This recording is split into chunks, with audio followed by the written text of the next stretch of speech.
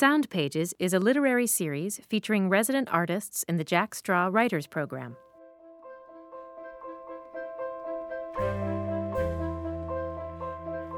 He used to smile like sun rays in June when he would talk about leaving things for me, but he don't smile no more. This program features the work of 2013 writer Damon Arundel. Curator Stephanie Kalis sat down with him for an interview. Language in itself is our way of trying to understand something. And I feel like poetry in a lot of ways is literally, at least for me, it's my way of trying to figure things out. It's probably my main coping mechanism, and it's also why I struggle with it, because the world is so confusing at times, and frustrating and enraging and saddening, but also uplifting and inspiring. And so trying to make sense of that through words is maddening at times, but also really cathartic. Your story is what makes you a person. If you think back to essentially what helped us to ground ourselves to our family was the stories that we heard from each other. That's where it begins. Your parents telling you stories at bedtime. Stories are at the heart of what connects us. Now we'll hear a selection from Damon's live reading. All right. First thing I'm going to say, I come from the world of spoken word, and I'm also from New York, so silent audiences scare the crap out of me. So it's kind of like that point in the movie where you notice that there's complete dead silence. You know something bad is about to happen. So if you all are silent throughout this reading, I'm going to be checking over my shoulder thinking that something's about to get me. So I encourage you to make noise in whatever way you feel fit throughout this, because anytime someone is reading in front of you, we're having a conversation. And it doesn't work both ways unless I hear something back. So I'll leave it at that. Okay. There we go. There we go. I like you already. This is called The Angel. The angel present at my birth did not have the ability to speak. So he dry heaved the tears my father would have had he released the anchor of his own jaw long enough to see past his jealousy. The angel did not stay long after that. Waited till the black feathers of his tips turned white with the fallen snow of my first winter, till his breath that kissed my forehead and the blessings of the dawn could be seen in my mother's daydreams and my father's night terrors. Then he took flight like a penny tossed to a well, a gentle arc with the waiting for an echo of the plunging into darkness. I don't remember any of this. Only the heat brushing my forehead in the moments before waking, like the cawing of crows in the midnight of the forest. The angel comes to visit me in times of my own grandeur being squashed. Sat perched on the roof as I packed my books of poetry into boxes. He winced for each paper cut I ignored, stood across the street like a bystander waiting for the chalk outline to be etched when I stepped across the threshold for the last time. He bent down to caress the summer lilies in the wedding garden when I shared space with my father for the first time in 10 years. The angel bit his lips for each word I said in my head, let his mouth hang ajar and tongue be dried like a rack of lamb at the butcher shop, hanging above the counter for all the patrons to see for each of my hesitated steps. And he gazes at every ornament staked in the grass other than the man whose face I see standing across from me in the mirror each morning. The angel stares out the window, no matter where he sits in the room, each time I have considered the exit point of the blade or the transit tunnel of pills, tapping his fingernails against the sill with no rhythm in sight.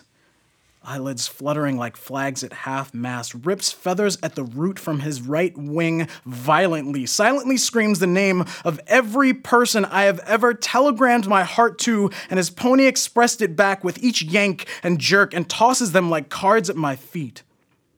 It doesn't matter the time of day or night. When I look at the same window, I always see his face streaked with the silken ash of my life down his cheeks. The hollow bones of his wing holding the moment like the rain holds the sky, should I choose not to change the path of my flight.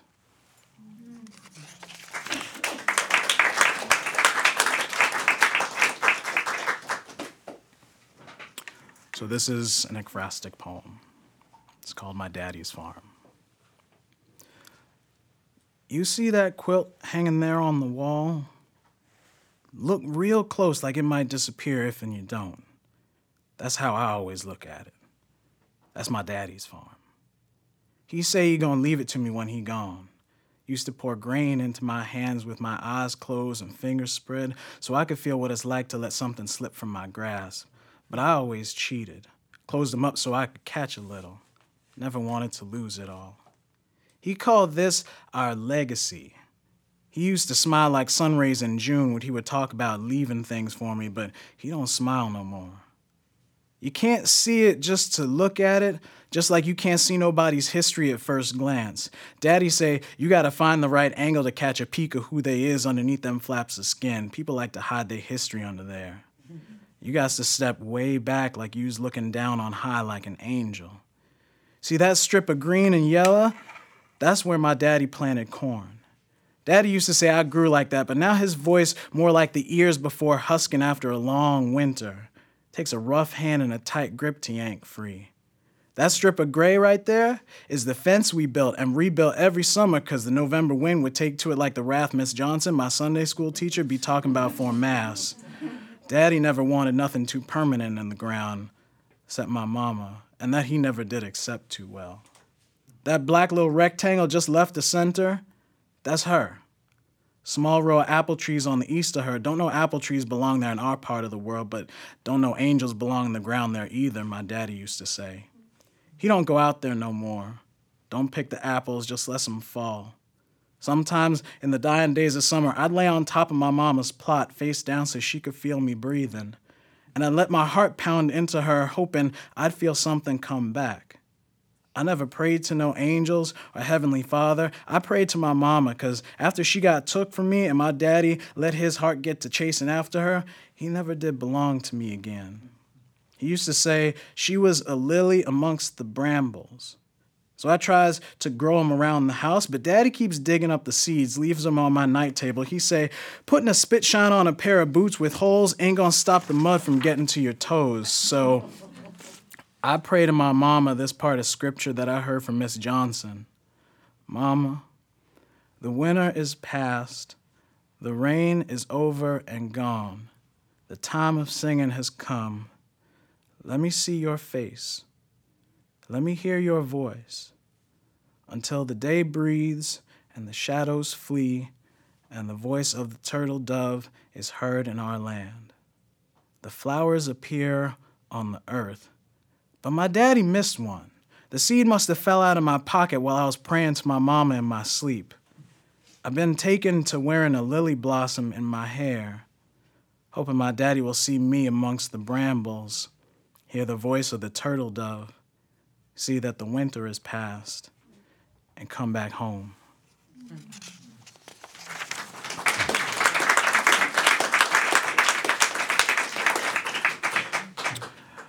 Infection. The first line of this is a quote from a poet who is unknown. My heart is a disease I want to infect you with. My words sit in the pit of my stomach, this indigestion of unease swarming. The fever of fear has deserted my tongue. The oasis is the only eye of the storm. The winds kick sand to dry out my eyes.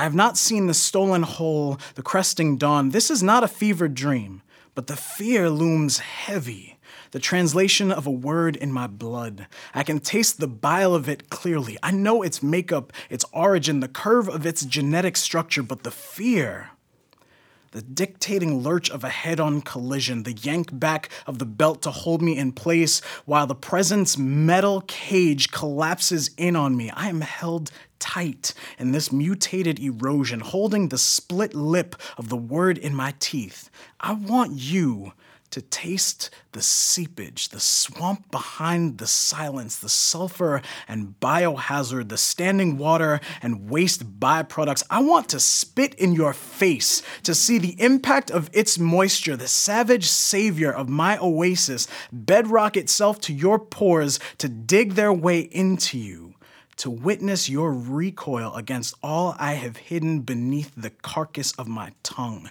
the winter, heavy, soiled curtains in the exit ramp of my throat that I have swallowed and choked on again and again. I want to watch your skin soak in a word it cannot understand, to see what will sizzle in the light and what will be wiped away by the cuff of your disgust and collared hatred. I will be tempted in that look you give to me to grin back a toothy, "You're welcome," as I linger on the drops you've unintentionally missed and wonder what broken thread of me has stitched its way in, what solitary scent hiding beneath the quivering floorboards of you has my diseased bloodhound latched onto, what bone will be pawing at in the quiet of your day.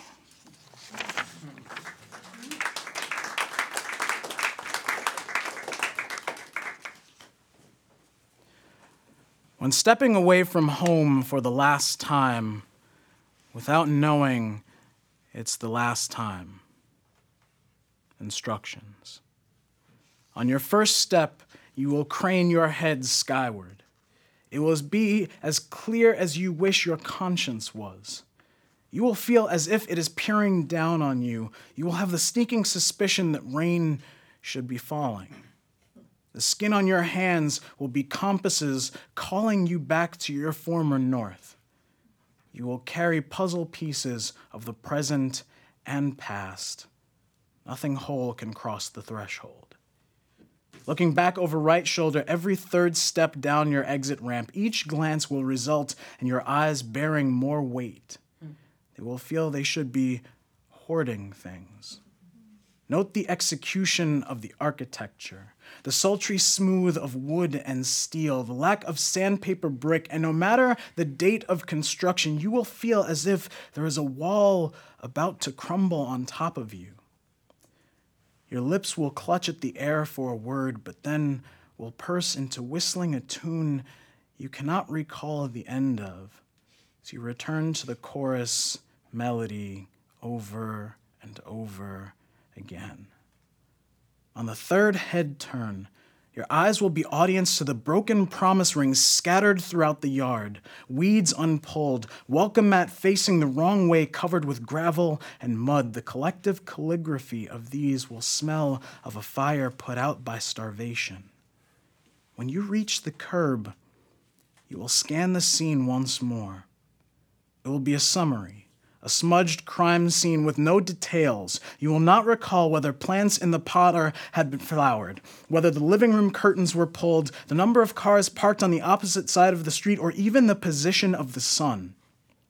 Strangely, though, the color red will be completely absent, as if erased, body-bagged. It will not be raining, even though you feel it should be.